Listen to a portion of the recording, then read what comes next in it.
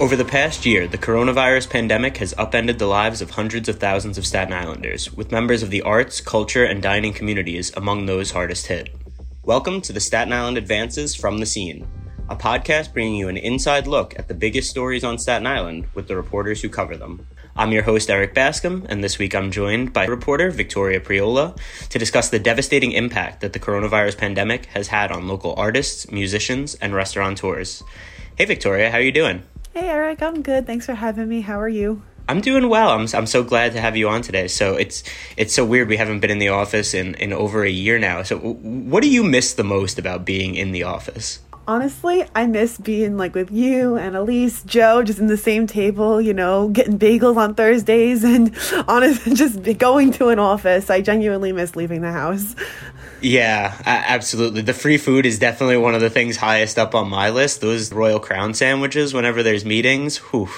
I mean, I've really been missing out there. But also, like you said, just, being able to be around other reporters and, bounce ideas off them. Or I don't know how many times, I've had trouble with a headline. I just spin my desk around and ask someone else, like, hey, what do you think about this? Or I don't know which word to use here. What do you think would fit better? So I think that there's definitely been something lost in our job with everyone having to work remotely.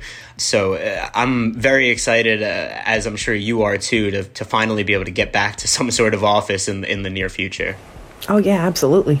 Great. So we are here to talk about everything that you cover, which is arts, culture, dining, and just how all of that has just been, like I said earlier, totally upended by the pandemic. It's been super difficult for everyone, but people in this community have really been disproportionately impacted in a sense. So when everything first shut down, a lot of essentials workers were still going to work. A lot of people were able to transition from home.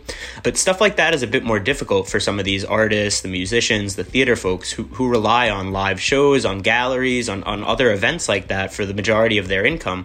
So when the pandemic first hit, what were you hearing from some of these people? Yeah, I mean, in the beginning, the overall sentiment was, we don't know how we're going to pay our bills. A lot of people, like you said, do rely on theater. They rely on stand-up comedy. They rely on art galleries for their income. So overall, when I was, doing my interviews in the beginning of the pandemic was, we're hanging in, but it's a scary time.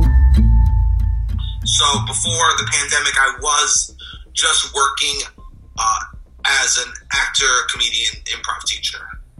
Sebastian Canelli is a comedian from Pleasant Plains. And then everything shut down. And so I lost my job. There's no performance opportunities for me anymore. And so I ended up not signing my lease in Brooklyn anymore. And I had to move back into my parents' house, which is here in Staten Island.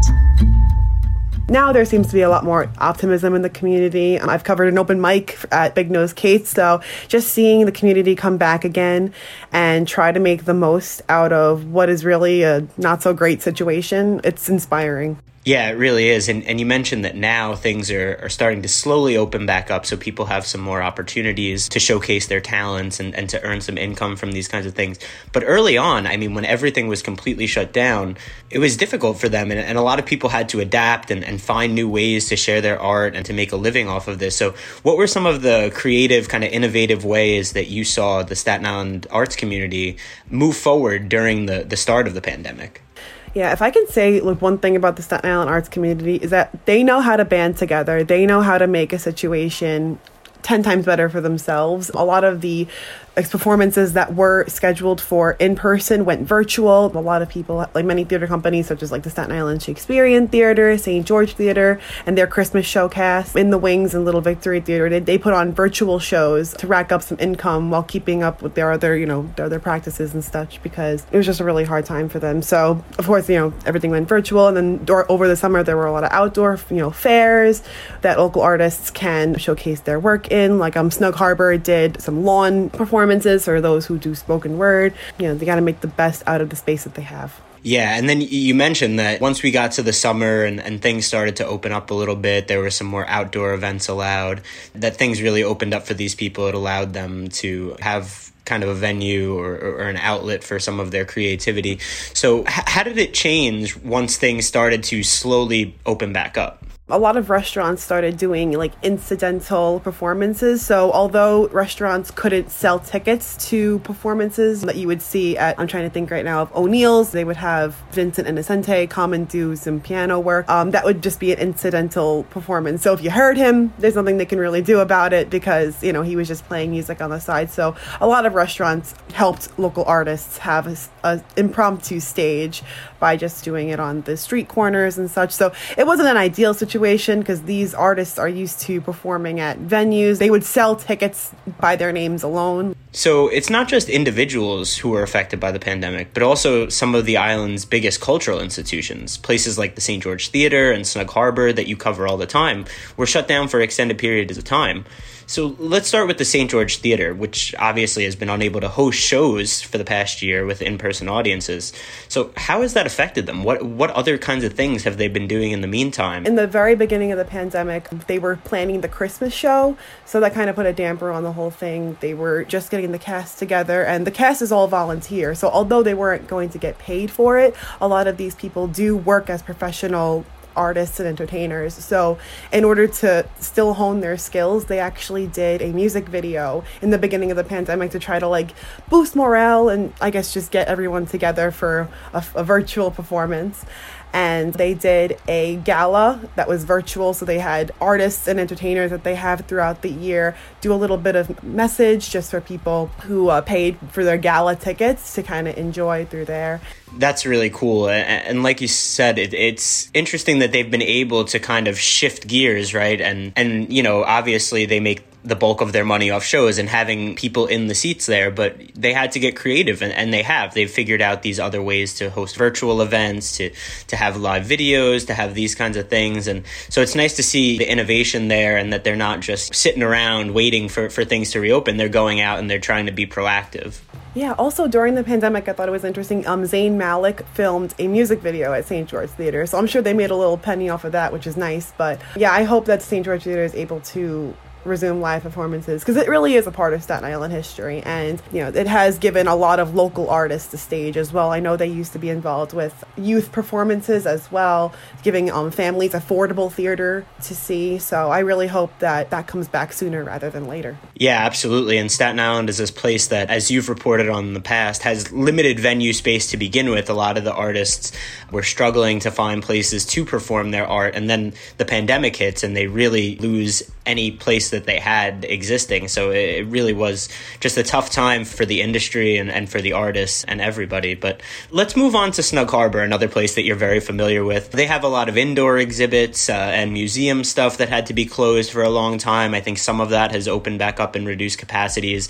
They also host numerous outdoor events every year. I'm sure some of those had to be either canceled or adapted in a way. So what's been going on at Snug Harbor? How have they been holding up throughout the pandemic? Throughout the pandemic, actually, in the beginning, they were hosting Zoom activities for like parents who couldn't get their kids to focus on school. So they put them in like these Zoom meetings with the museum hosts and like gallery people. So, you know, I think they're trying their hardest to adapt to this new landscape of, you know, outdoor events. And they have a beautiful venue to do that in. So yeah, absolutely. And so they were in a little bit of a better position, like you said, because a lot of the stuff that goes on there is outdoors to begin with. So once we got to the point where it was nicer weather and they were allowing some outdoor gatherings, granted with limited sizes, they were able to still host some of the things that they would normally do, although altered a bit. But then it's also really cool to see them, you know, going virtual like so many other people have had to do over the past year. And the Staten Island Children's Museum is, you know, a huge part of what they do there and offering those fun interactive activities. So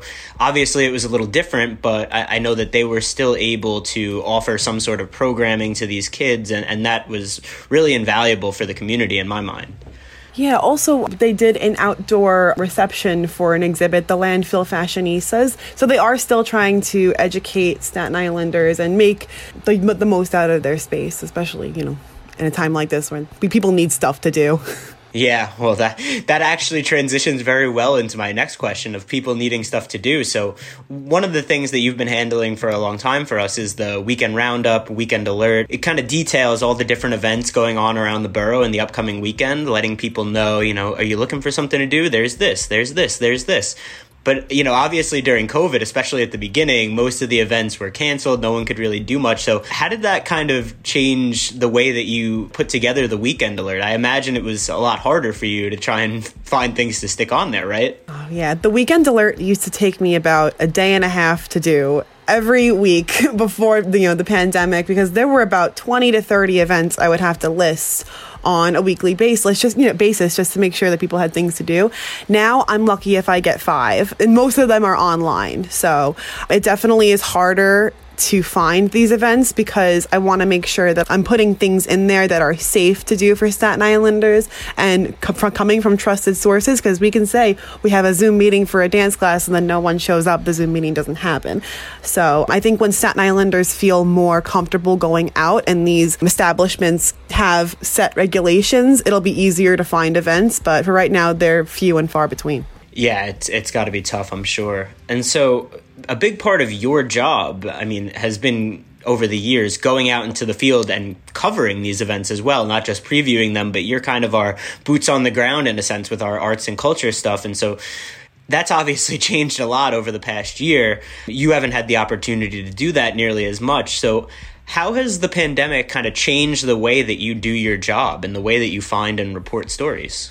I'm honestly lucky to have a job. So that's how I feel. Like, in the beginning of the pandemic, when I heard that live theater was going to shut down and there was nothing really artistic and entertaining going on, I genuinely thought, like, what are they going to do with me here?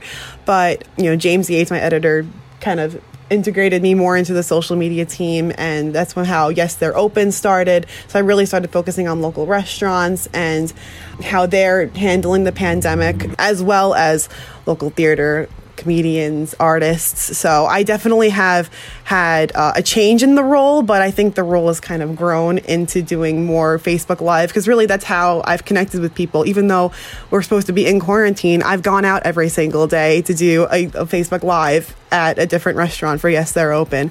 So it's definitely a weird transition, but I'm happy to do it. Yeah, and that's actually what I wanted to talk about next. The Yes, They're Open series, I think, is one of the things you're best known for at this point. You are plastered all over our Facebook page every day, doing very important work there. So obviously the restaurants were among the hardest hit industries during the pandemic due to all the restrictions on indoor dining, and there wasn't even outdoor dining at the beginning. It was just takeout, and so it was a really difficult time for some of these smaller local restaurants. But like you said, you launched this amazing Facebook series called Yes, They're Open. You go all around the island to all of these different local restaurants and just kind of show who's still operating, who's still selling food, who's doing indoor dining. And you're also encouraging Staten Islanders to go out and support these businesses during these trying times. So what has that experience been like for you? What have you heard from the restaurant owners that you've covered? How has it been? Well, Yes, They're Open got 2.9 million views last year. So, okay. Like a subtle flex, but that really is to the Staten Islanders who tuned in every day, who supported the restaurants after the Facebook Lives or even beforehand. Like, that really showed the dedication that Staten Island has to making a new normal for these restaurants. It's not something that we've all done before, but, rose up to the challenge. Bin 5 is an Italian restaurant in Rosebank. We're all staffed, we're a family, so we weren't going to let anybody go.